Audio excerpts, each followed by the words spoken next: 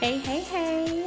This is Jess. Welcome to the Not Carrie Bradshaw podcast, where I am talking style, pop culture, wellness, and whatever else I feel like discussing this week. As per usual, I'm going to start us off with a fashion tip, which I don't know if this is just a rant that I feel compelled to go on, or I don't know who this is relevant to. Like, if you become massively successful and this opportunity presents itself, I just need to get this off my chest, okay? So hear me out. So I feel like this became a more prevalent practice when reality TV became more of a thing. But I just need to say that a clothing line is not for everybody. Just because your stylist dresses you in the latest and greatest and people think that that makes you a fashion girl, I hope you know that that's not necessarily true. Like, you can yourself have style, or you can yourself partner with a stylist who can pick out really cool things for you to wear, and the buck stops there. Like, I know how to do my own makeup pretty well. I can't do other people's makeup. I know how to do my own hair pretty well. I can't do other people's hair. You may know how to dress yourself pretty well, but it doesn't mean you need to dress other people. And I'm really fed up with seeing the girls get on their Instagram pages wearing the latest and greatest, not necessarily always designer, but like styled down. And then they come out with a clothing line and you're giving your thousands and thousands of followers threadbare, synthetic, polyester, rayon blends, and shit just not adding up. And then what makes it even worse is that, like, we never even really see you wearing this shit. Like, I'm not going to call any names. If y'all have been paying attention to social media, y'all have seen it yourselves. I just think that's crazy. I'm not, as someone who has worked in the fashion industry and still kind of does, I understand everybody does not have the access or the capability to, like, put out a high-end line. Like, everybody can't put out, Fenty, Rihanna's designer label under LVMH. Nobody's expecting you to, but you should at least be able to give people something that is on par with your personal style, or we should at least see you wearing this shit that you're trying to get other people to buy. Like, it's messed up to me that you have all these people buying these cheap ass clothes. And when I say cheap, I'm not talking about price. I mean poorly constructed, like, not good clothing that doesn't even really have a competitive advantage. It's stuff that people could get literally anywhere. A lot of y'all are selling these same things. And, like, people are helping you buy your very high-end or, like, awesome in whatever, measure wardrobe. Like, that's crazy to me. And it's kind of insulting. And then I also want to say, like, if you're ever in a position where someone wants to style you, please understand that being a stylist does not mean, like, playing dress up. It does not mean, ooh, this is really pretty, let me just put this on somebody. If you're a stylist, you have to have an understanding of human anatomy. You have to have an understanding of fashion design, the way things fall on certain bodies, the way certain fabrics don't work with certain body types. Like, please do not let these people just play dress up on you, because then the clothes are wearing you and you look kind of weird. Again, I'm not going to call any names, but there are some people out there who have these people who fashion themselves as stylists, but you really just look like someone played dress up in your closet. Like, you gave someone a shit ton of money to just put some designer clothes on you that don't really look like you. And I think that's also kind of why I don't feel super compelled to, or I don't feel bad about not owning a lot of high-end designer clothes, because I feel like it's actually really limiting. When you go into those stores, it's like, I don't know. I don't feel moved by a whole lot of things. And I can't understand, like, what the draw is. And then you do end up looking like a lot of other people, because high-end designer clothes are extremely seasonal. There isn't a whole lot of variety, like, within the store. So if you say, well, I'm going to go wear Fendi, cool. You're going to have 3,000 twins because everybody wants to wear Fendi, which, no tea, no shade to Fendi. I think Nicki Minaj's collection was super cute, but don't feel super pressed to keep up with the Joneses in that regard, because there are other ways to express your style without doing high-end designer stuff. And if you are ever in a position where you can use a fashion stylist, let it be someone who is actually really skilled at not just dressing themselves, but dressing other people and dressing diverse body types. It's really easy to dress someone who's tall and like waifish and, very thin. It's very different when someone is expected to dress someone with a more complex body. So just things to take into consideration. Please do not let social media lie to y'all about this stuff. And please do not, if you're ever in a position where someone offers you a clothing line, just consider whether or not that's something that's really in your wheelhouse, because some of y'all faves be having y'all out here looking crazy. So that's my fashion gripe for the week. I will be right back. Stay tuned.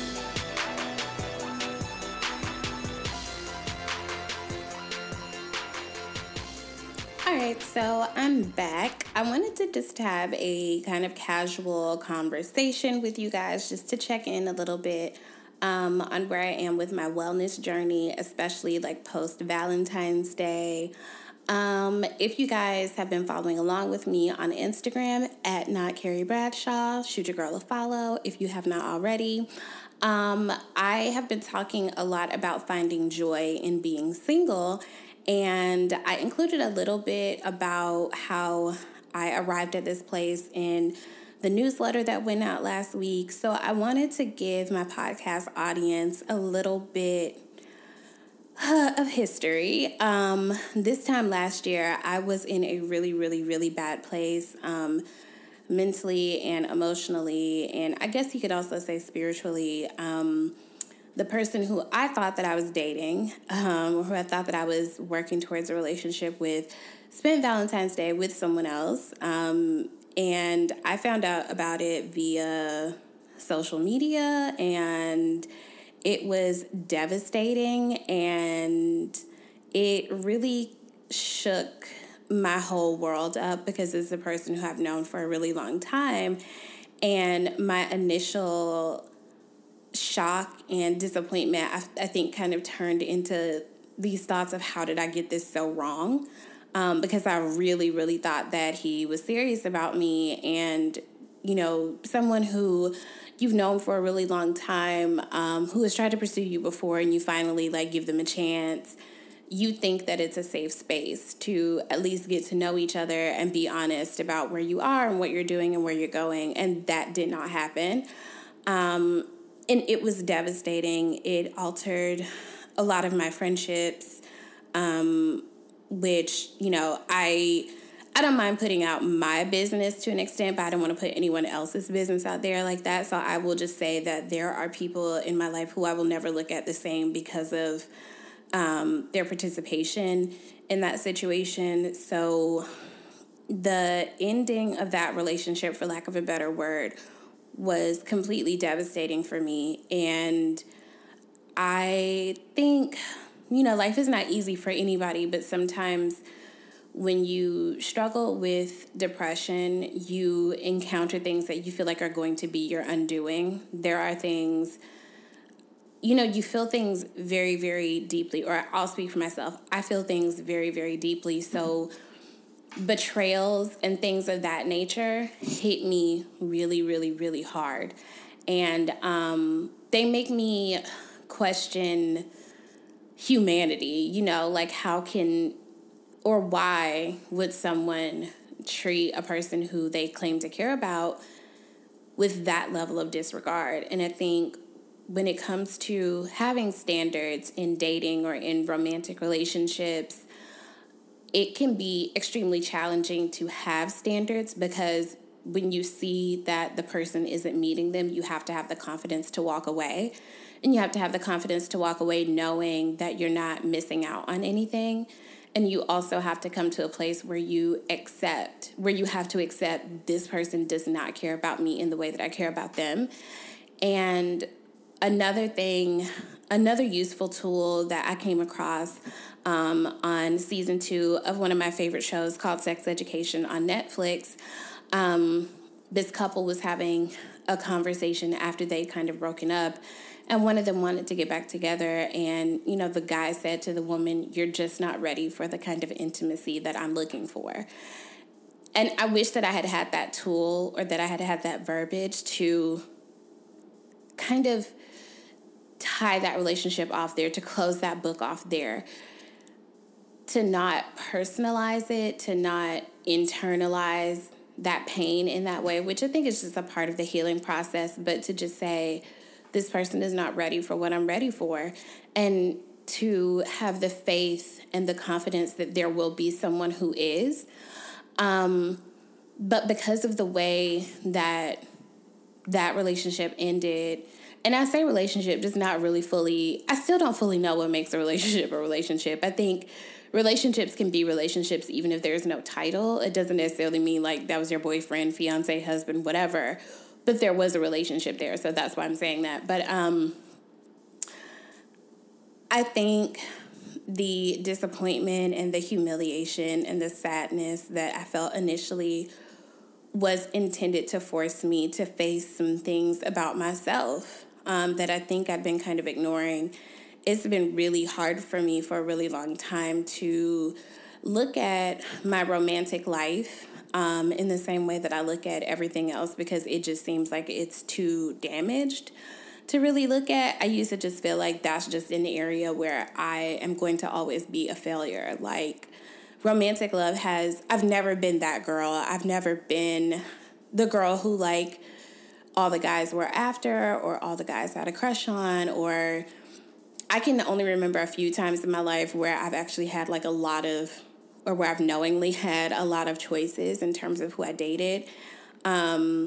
And it was very short-lived. So I've just never been that person who's always in a relationship. And when I look back on the few relationships that I have had in life, they were not as good as I thought that they were back when I was in them, because I've learned so much about myself, just getting older, moving to New York, spending more time alone, and having to really face some very tough things about myself, because I really had to stop and evaluate, what am I doing? Not necessarily what am I doing wrong, because I don't think that when a person breaks your heart that it's necessarily your fault. But if you keep encountering the same kind of person, the same kind of heartbreak, the same kind of relationship, you have to at some point look at what role you're playing in allowing it, in receiving it, in participating in it, in attracting it, or whatever. And I kind of have issues with the whole, you attract blah, blah, blah kind of thing, because it's like, homeless dudes be trying to talk to me, like dudes who fully have no fucking teeth. And like, what am I doing to attract that? So that's sketchy with me, but you know what I mean? I think if the same thing keeps happening to you, at some point you have to stop and say, okay, is there something that I'm doing here? Is there something that I can do in my reaction? Since moving here, I know, and being in therapy, I know that at one point I was afraid to say that I wanted to be in a relationship because I was afraid of rejection. And then I got over that, and I had to learn to be okay with the person not wanting what I wanted if I told them that that was, in fact, what I wanted. And at this point, I've had to learn to be okay with a person lying to me about what they want.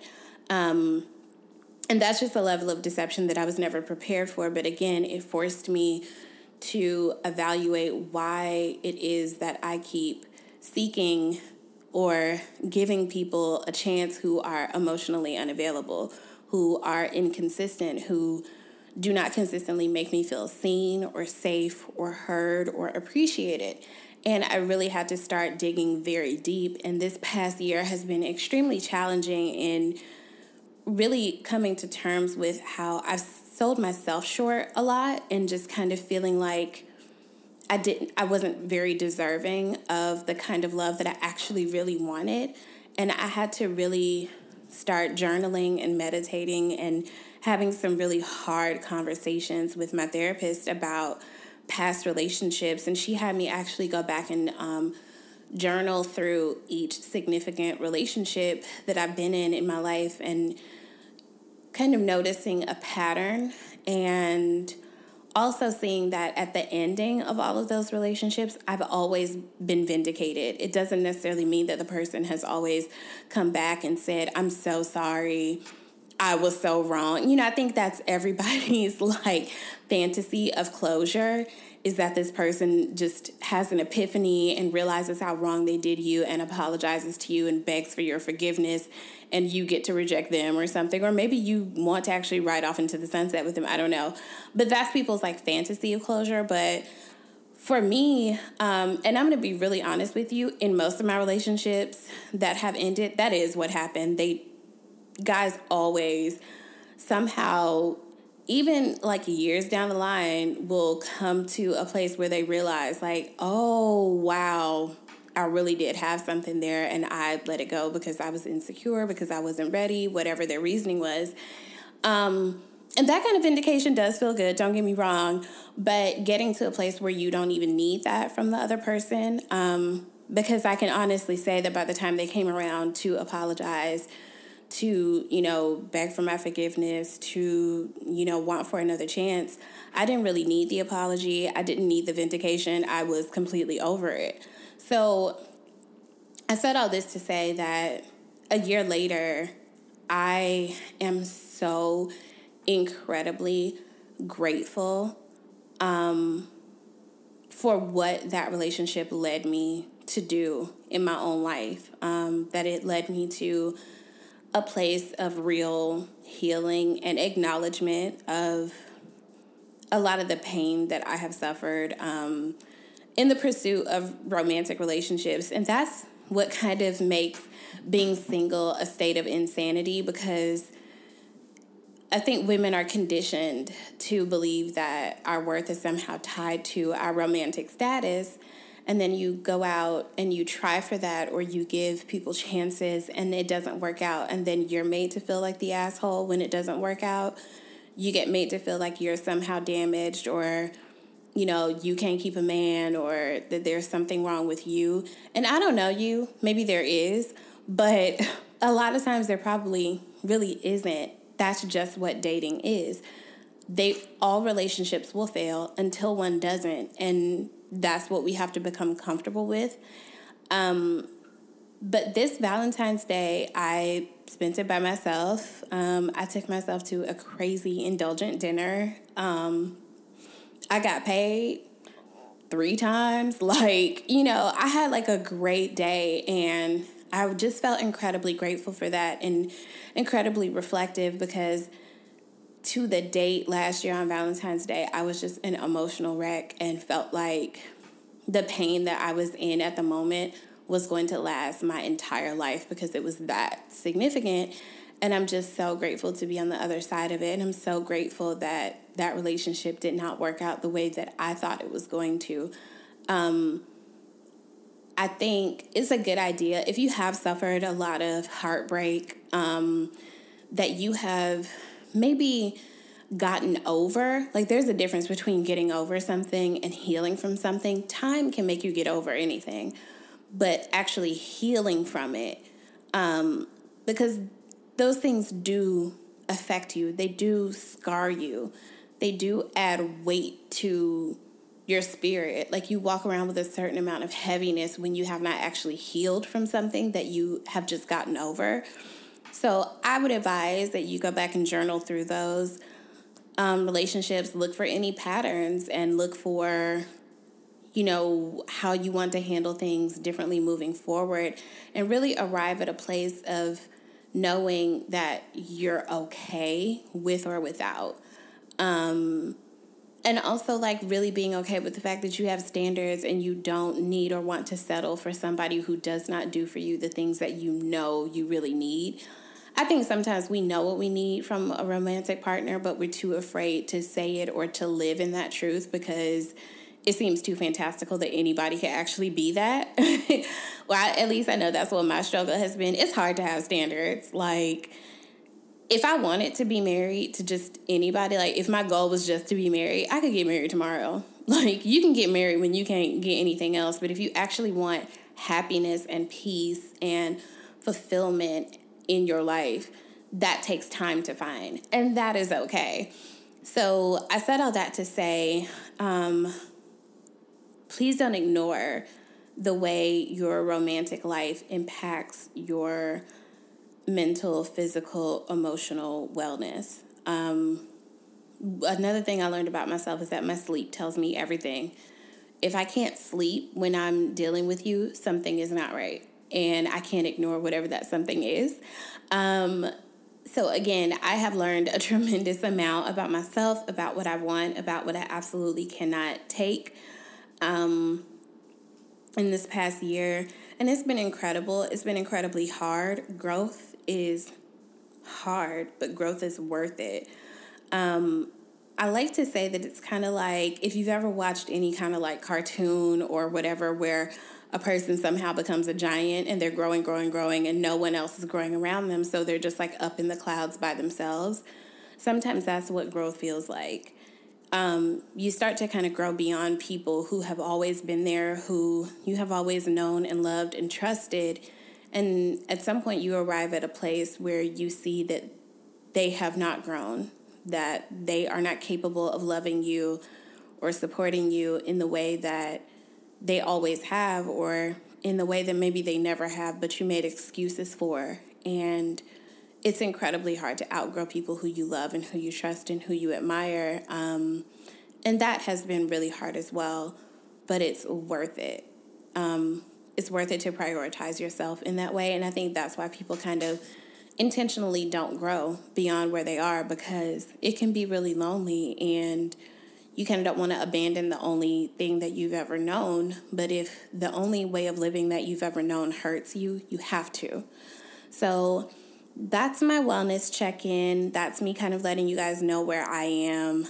I'm not going to pretend that every day is a breeze where I am skipping through fields of daisies. Number one, because who would do that? Like, bugs are real. But, every day is not a cakewalk, but I would much rather be on this side of things than on the other side of things, where I was like constantly questioning and worrying, like, where is this person? Are they serious about me? Do they really care about me? And, I think when it's right, you don't have to question. I think when it's right, it just works.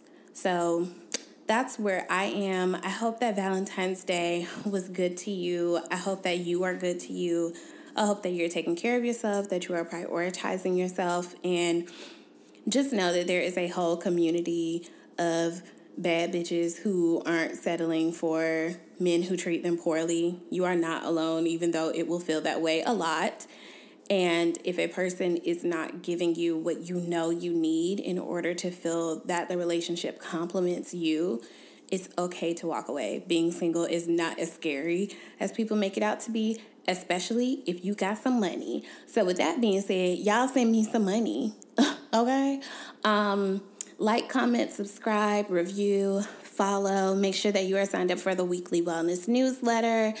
I have a new YouTube video that is going out along with this podcast, so make sure you check that out. The link is in the episode description, and I will talk to you guys soon. Thank you. Bye.